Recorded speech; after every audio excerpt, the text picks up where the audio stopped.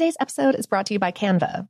We're all looking for ways to make an impact at work, but not all of us are skilled in visual design. Canva helps you get your point across, simply and beautifully. It's easy to design Canva presentations, docs, whiteboards, and videos. You start with a designer-made template and customize it with your content. Plus, add graphics, charts, and more from Canva's massive media library. Whatever department you work in, Canva is perfect for any task. Sales decks, hiring docs, marketing brainstorms, employee videos, you name it. Anyone at work can design with Canva. Start designing today at canva.com. Designed for work. The Elevation with Stephen Furtick podcast was created with you in mind. This is a podcast for those feeling discouraged or needing guidance from God. Together in this podcast, we'll dive deep into Scripture, uncover the powerful truths that will help you rise above your limitations and embrace your full potential.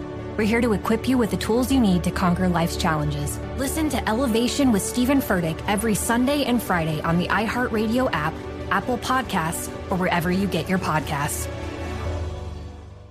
I used to have so many men. How this beguiling woman in her 50s, she looked like $1 million, scams a bunch of famous athletes out of untold fortunes. Nearly $10 million was all gone. It's just unbelievable. Hide your money in your old rich man, because she is on the prowl. Listen to Queen of the Con, Season 5, The Athlete Whisperer, on the iHeartRadio app, Apple Podcasts, or wherever you get your podcasts. I'm Diosa. And I'm Mala. We are the creators of Locatora Radio, a radiophonic novela, which is a fancy way of saying a podcast. Welcome to Locatora Radio, Season 9. Love at first listen. We're older, we're wiser, and we're podcasting through a new decade of our lives. This season, we're falling in love with podcasting all over again. And getting to the heart of our stories. We're going places we've never gone before, and we're bringing you along with us. With new segments, correspondence, and a brand new sound. Season 9 is kicking off with an intimate interview with Grammy Award-winning singer-songwriter Natalia Lafourcade. What's giving you hope right now? Well, when I see what music does to people, it gives me a lot of hope. If you liked Locatora before, you're going to love Season 9. Subscribe to our show and you'll see why Locatora is your prima's favorite podcast. Listen to Locatora Radio as part of the My Cultura Podcast Network, available on the iHeartRadio app, Apple Podcasts, or wherever you get your podcasts. Danielle Moody here, host of the Woke AF Daily podcast. We've been with iHeart for a year, and what a year it has been. As we head deeper into 2024 and yet another life-changing election cycle, Woke AF Daily is here to keep you sane and woke. Make Woke AF Daily your podcast destination for 2024 election news and analysis. Listen to Woke AF Daily Season 5 on the iHeartRadio app, Apple Podcasts, or wherever you get your podcasts. Welcome to Brain Stuff, a production of iHeartRadio. Hey, Brain Stuff, Lauren Vogelbaum here. Some of the biggest, richest, and smartest companies in the world have a long track record of spectacular fails. Remember Google Glass? Time magazine named the augmented reality eyewear one of the best inventions of 2012, but the public strongly disagreed and decried its wearers as glass holes. And Apple, arguably the most successful technology company in the world, was also the creator of the doomed Newton, a clunky touchscreen PDA from the late 1990s. Plus, during the same time period, a $600 gaming console called Pippin that absolutely no one bought. For the article this episode is based on, How Stuff Works spoke with Samuel West, Ph.D., an organizational psychologist and the founder and curator of the Museum of Failure, a touring collection of product flops and fiascos.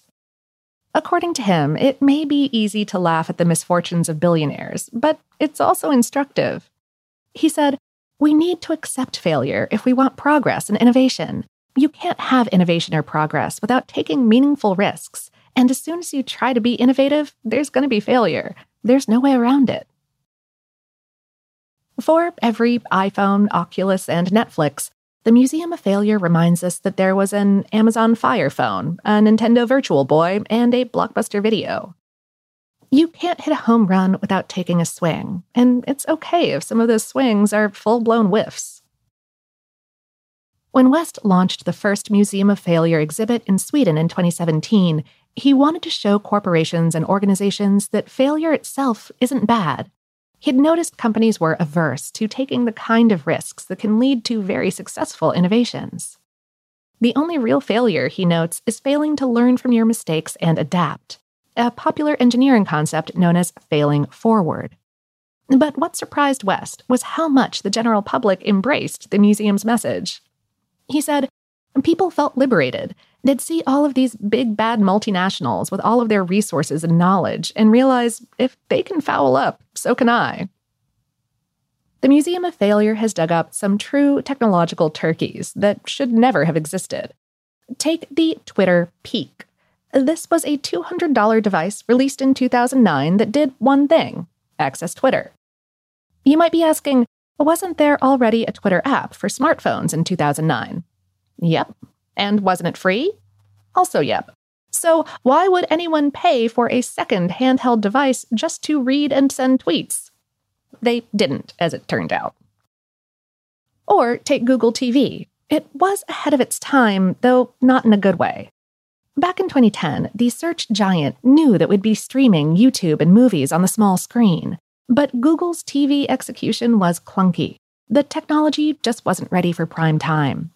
Exhibit A is the Sony Google TV remote, which included a staggering 88 buttons. The Museum of Failure features a fair share of food and beverage fails, too. The 1985 release of New Coke was one of the most famous marketing disasters in recorded history. Even the Coca-Cola Company admits that it was foolish to mess with the 99-year-old formula for its flagship soda, even if hundreds of thousands of taste testers said that they preferred the new flavor. The product only lasted a few months before Coca-Cola bowed to public outcry and reintroduced the classic taste. But let's not forget about some other high-profile food and beverage blunders. Remember Crystal Pepsi? Coke's rival tried to capitalize on the clear and natural craze of the 90s with a clear cola. Why did it flop? A former Pepsi COO, David Novak, said in a 2007 interview with Fast Company, "It would have been nice if I'd made sure the product tasted good." Another food fad from the 90s was Olestra, the magic ingredient in fat-free, low-calorie versions of snack foods like Pringles, Lay's, Ruffles, and Doritos. Procter & Gamble spent decades and hundreds of millions of dollars developing an artificial fat that tasted just like the real thing, but wasn't absorbed by the digestive tract. Unfortunately, the science of Olestra backfired, literally, leading to unpleasant side effects ranging from painful gas to urgent diarrhea. West might giggle at fumbles like Google Glass and Google Wave, which was an early and overly complicated version of Slack, but says he has nothing but respect for what he calls Google's evolutionary approach to innovation, basically investing tons of resources into hundreds of new ideas and seeing what sticks. In evolution, generally, only the beneficial mutations are passed on, and so it is with innovation. The bad ideas either go extinct or are folded back into the gene pool for a new and improved development later. If you want a lesson in failing forward, check out the Google Graveyard, a comprehensive list of every single Google product and service that's been killed since 2001, all 264 of them. You can find it at killedbygoogle.com. So, before you let your own dreams get derailed by a minor setback or a major flop, consider this quote from Alberto Alessi, an award-winning product designer and favorite of West's. He said, "Revel in your glorious failures. Dance on the borderline between success and disaster, because that's where your next big breakthrough will come from." By the way, the Museum of Failure does not have a permanent site, but tours around the world. It's currently in Taiwan. And Samuel West welcomes suggestions for other items to include. You can send your ideas to info@museumoffailure.com. Today's episode is based on the article "The Museum of Failure Celebrates Flops and Fiascos" on HowStuffWorks.com, written by Dave Ruse. Brainstuff is a production of iHeartRadio in partnership with HowStuffWorks.com and is produced by Tyler Klang.